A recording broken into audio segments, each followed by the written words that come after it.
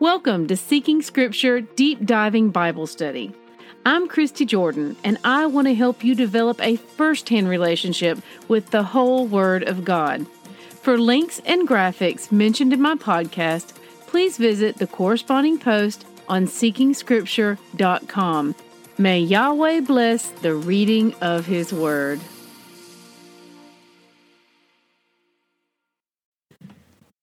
Good morning, siblings. Today's readings are Acts chapters 24 through 26. Rabbit trails. I want to begin with a little historical background. Today we're going to read about King Agrippa and Bernice. Bernice was his sister, and she pretty much ruled as queen because Agrippa never married. Now, Bernice was actually married a few times, the first one around the age of 13, but in her later years she lived in Agrippa's household and ruled alongside him.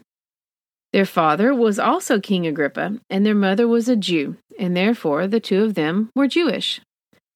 It is of great note that they actually flaunted their Jewish ancestry, and this seemed to serve them well in the Roman Empire, which really offers a lot to consider. There were rumors and speculation about their relationship, and I consider them in the category of Lashon Hara, which is your phrase for the day, and would prefer us not to even entertain them in this group.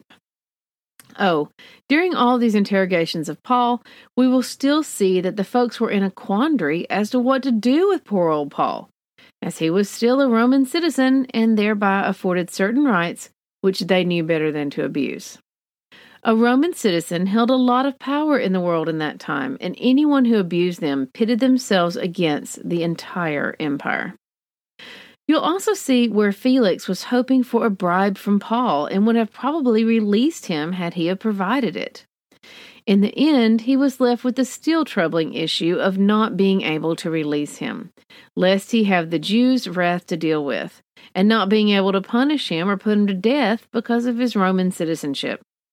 This is just a general background for you. Let's dive into some specific verses now. Acts 24:5 says, "For we have found this man a plague." I always laugh out loud when I read this. May we all have the honor of being considered a plague by those who would rise up against the Father. Acts 25:8.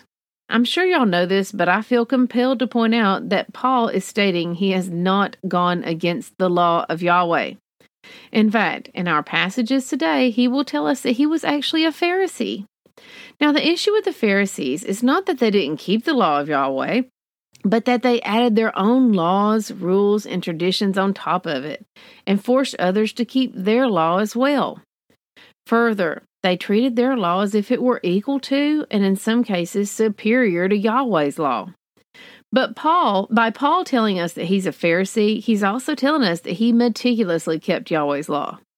From there, after his revelation with Messiah, he has been condemning man's law, which ends up making following Yahweh a burden. Doing it Yahweh's way, as Messiah taught, brings freedom and life. Paul has seen that, and now he's doing his level best to teach such to others. Acts 26:14. Pay special attention to what language the Messiah speaks when he addresses Paul. You'll need this information someday.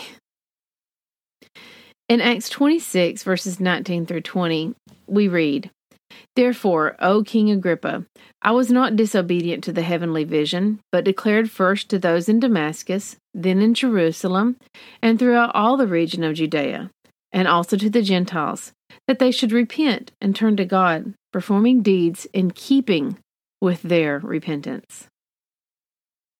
Notice the pattern set forth earlier in the Word that is continued throughout the Gospels and letters. First to the Jew, then to the Gentile.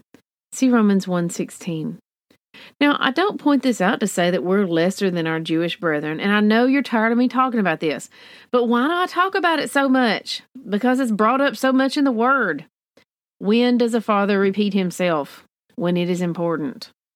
So again, I don't make this point to say that we're lesser than they in terms of our Father's love or anything like that, but to just continue to flush out the poison that has gone through the body of believers for far too long.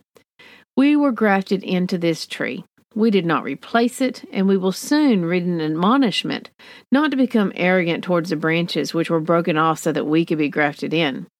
This may not fully click now, but you've been unknowingly collecting pieces to this puzzle since Genesis, and soon we will fill in the remaining pieces to reveal the full picture. Acts 26:24 gave me another chuckle. It reads, "And as he was saying these things in his defense, Festus said with a loud voice, 'Paul, you are out of your mind. Your great learning is driving you out of your mind.'"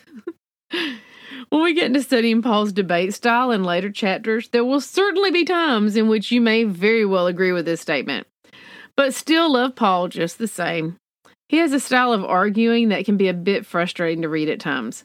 I talked about this in my chat this last week.